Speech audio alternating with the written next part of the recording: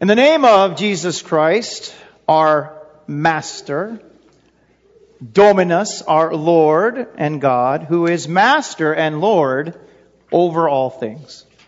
Amen. In the second chapter of the beloved disciples' gospel, John writes that Jesus knew what was in a man. In Mark's gospel, the evangelist shows us that Jesus knew what was in man. Mark shows us that when a group of 4 men bring a paralytic to Jesus by lowering through the roof, and Jesus sees their faith, he speaks to the paralytic man and says, "Son, your sins are forgiven." Then in Mark 2, verse 7, he writes, "Now some of the scribes were sitting there, questioning in their hearts, 'Why does this man speak like that? He's blaspheming. Who can forgive sins but God alone?' Oh, if they only knew." And immediately Jesus, perceiving in his spirit that they thus questioned within themselves, said to them, "Why do you question these things in your hearts?" How could Mark know what in the world the scribes were thinking that day? Well, Mark knew because Jesus knows. And that leads me to wonder what others in the narrative might be thinking, right? Mark doesn't tell us about any of them, but we still might wonder, what were they thinking? First, there's the friends of the paralytic. They go to a lot of trouble to bring this man to Jesus. Even climb on the roof, mess with someone else's property to get this man to see Jesus. They must have had faith that Jesus could deliver their friend from his malady, and Jesus, in fact, saw their faith. But what were they expecting Jesus to do? I expect that what they were expecting was for Jesus to heal their friend. Yet instead, Jesus says simply, "Son, your sins are forgiven." So my question is, were they perhaps disappointed that Jesus did not heal their friend, or at least right away? Maybe they were waiting for more to happen. Who knows? But were these friends just a bit dismayed that Jesus absolved this friend of his sins, but did not tell him to get up and walk, at least right away? Then there's the paralytic himself, right? What is he thinking? Perhaps he was aware that as bad as his physical condition was, his spiritual condition was far worse. Perhaps he was aware of his rebellion against the God of Israel. He was aware of his sins against his fellow brothers and sisters. Everyone might have thought that paralysis was his biggest malady, but because Jesus knows what is in a man, he knows better. Our Lord knew better. And perhaps so did the paralytic. So when the paralytic hears Jesus' words, "Son, your sins are forgiven," this, guys, is the best news that he could have had, that he could have received. Here, God's agent on earth, the Lord Jesus, the divine Son of God, the Master above all things, with authority above all things, all authority in heaven and on earth, removes his sins. And perhaps that's all that is needed for this man to leave that place joyous, content, feeling blessed, and praising God. Yet again, we must say that Mark doesn't tell us what the paralytic thought. But we can say definitively that the most important thing that he received that day is when Jesus, our Lord Jesus, forgave his sins. Jesus would heal him. We know this. But really, this is only secondary. The big thing was the forgiveness that the man received from the Lord Jesus himself. So we don't know exactly what the friends are thinking. We don't know exactly what the paralytic is thinking. But Mark does tell us what the scribes were thinking. In their hearts, they accused Jesus of blasphemy. In their hearts. Not out loud. Because of what he said. But Jesus, again, as we said, knows what they are thinking. And he responds. And he begins with a riddle of sorts, a brain twister, if you may. What is easier to say? Your sins are forgiven, or to say, rise, take up your bed, and walk? How would you answer that question? Put yourself in that. How would you answer that question? But don't be too quick to answer. You got to really think about it. This question draws you in to consider every angle. And I imagine that the scribes would say, it is more difficult to say, your sins are forgiven. Why? Because only God can forgive sins, and God alone, not man. And as we mentioned, oh, if the scribes only knew. But they did not know at this point, they certainly did not believe that Jesus was God in the flesh. So what Jesus says, it's impossible from the perspective of the scribes. Jesus cannot do that. He does not have the authority. So from the scribes' perspective then, what is easier? Well, what's the other option? It must be, rise, take up your bed, and walk.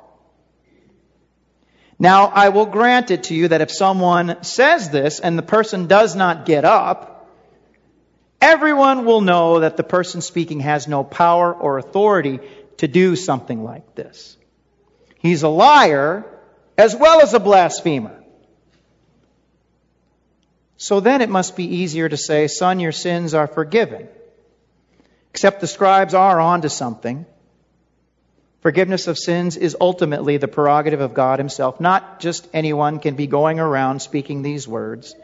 And if the wrong person speaks them, they're ineffective. Jesus' answer to his own brain twister is rather blunt. And he says this, but that you would know that the Son of Man has authority on earth to forgive sins, he says to the paralytic, arise, take up your bed, depart to your house. And the paralytic was healed by Jesus with those words. Amazing authority. Jesus' answer to the riddle is actually a secret third option. Who cares what's easier to say? Jesus can and does say both. And when he says both, they happen. They come to pass.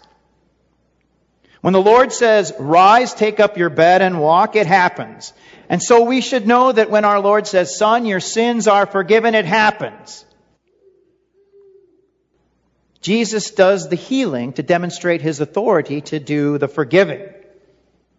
Or to put it in Jesus' own words, but that you may know that the Son of Man has authority on earth to forgive sins, rise, pick up your bed, and go home. And Mark writes, he rose and immediately picked up his bed and went out before them all. And then what is the result? It's quite amazing. So that they were all amazed and glorified God, saying, we've never saw anything like this. I pray that you would know by faith that Jesus has authority on earth to forgive your sins. And I would like you to pay attention to two words. On earth.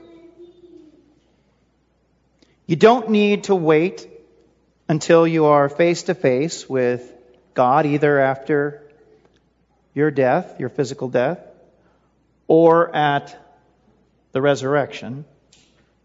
When Jesus gives his word, it accomplishes what it says in the here and now. The divine Son of God, the master of all things, has authority over the power of sin here and now. Not just in the future.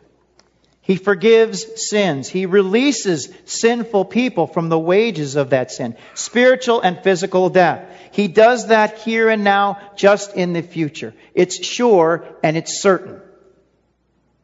And what's extraordinary is that Jesus gives this amazing authority to His church, so that His word and authority to forgive sins may continue to reach the ears of God's people in the present, in the here and the now.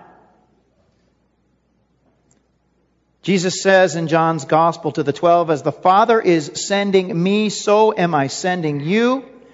And what is He sending them to do? Well, here I'll tell you. And when He had said this, He breathed on them and said to them, receive the Holy Spirit. If you forgive the sins of any, they are forgiven. If you withhold forgiveness from any, it is withheld. And this authority is passed down to others to do ministry to the ends of the earth. It's extraordinary that God would use sinners to perform such a task. Following the forgiveness of the paralytic, Jesus calls Levi, Matthew, a tax collector, to follow Him as disciple, just as He called 4 fishermen earlier. And as you probably know, this would have been shocking to many, scandalous. Tax collectors were generally seen as unclean collaborators with the Roman oppressors, and so perhaps unable to be forgiven, irredeemable. Whether or not Levi was guilty of any other open sins, we do not know. Yet he was a tax collector. That was enough. Nevertheless, Jesus calls Levi to follow Him. This implies, too, of course, that Levi was forgiven. The Son of Man had authority to forgive sins on earth. Levi's life is redeemed as Jesus also gives him a higher purpose. And Levi eventually becomes an apostle who will proclaim the gospel of God's reign and even cast out an unclean spirit, just as Jesus is doing. So the Son of Man forgives the sins even of tax collectors. Yes. Jesus sits down to table fellowship with Levi and other tax collectors and sinners. And it is possible He even forgave some of them. Yes, the Son of Man has authority to forgive even the sins of those that polite society might consider, hey, there's no way. Irredeemable. That person doesn't deserve forgiveness. Not so fast. You and I don't either. There is no one that our Lord cannot redeem. The scribes and the Pharisees will complain. They'll grouse about how Jesus eats and associates with sinners. But Jesus responds again of whom He has come, to whom He has come. It is not the healthy who have need of a doctor, but the sick. I did not come to call the righteous, but sinners. And how much of good news that is for each one of us. That the Lord Jesus, the divine Son of God, has come in our midst to send and give out and give His authority over the power of sin to come to you directly. God the Father has sent Jesus to forgive sins on earth, and Jesus has sent others with that power and authority to do the same. We ourselves have heard these words of forgiveness many, many times. But we must remember, because it truly gives a lot of comfort, is that those words come from as if they were from Jesus Himself, with His command and His authority. We can take comfort that when we hear the words of forgiveness from those called and ordained ministers of the Word, the words that we receive are just as sure and just as certain as if Jesus Himself spoke them, because they are the Lord's. May the Lord God, our Heavenly Father, grant you to trust solely in your Lord Jesus for the forgiveness of sins and preserve you in the faith both now and unto life everlasting. For He truly is Lord of all. Amen. Now may the peace which surpasses all human understanding guard your hearts and minds through faith in Christ Jesus our Lord. Amen.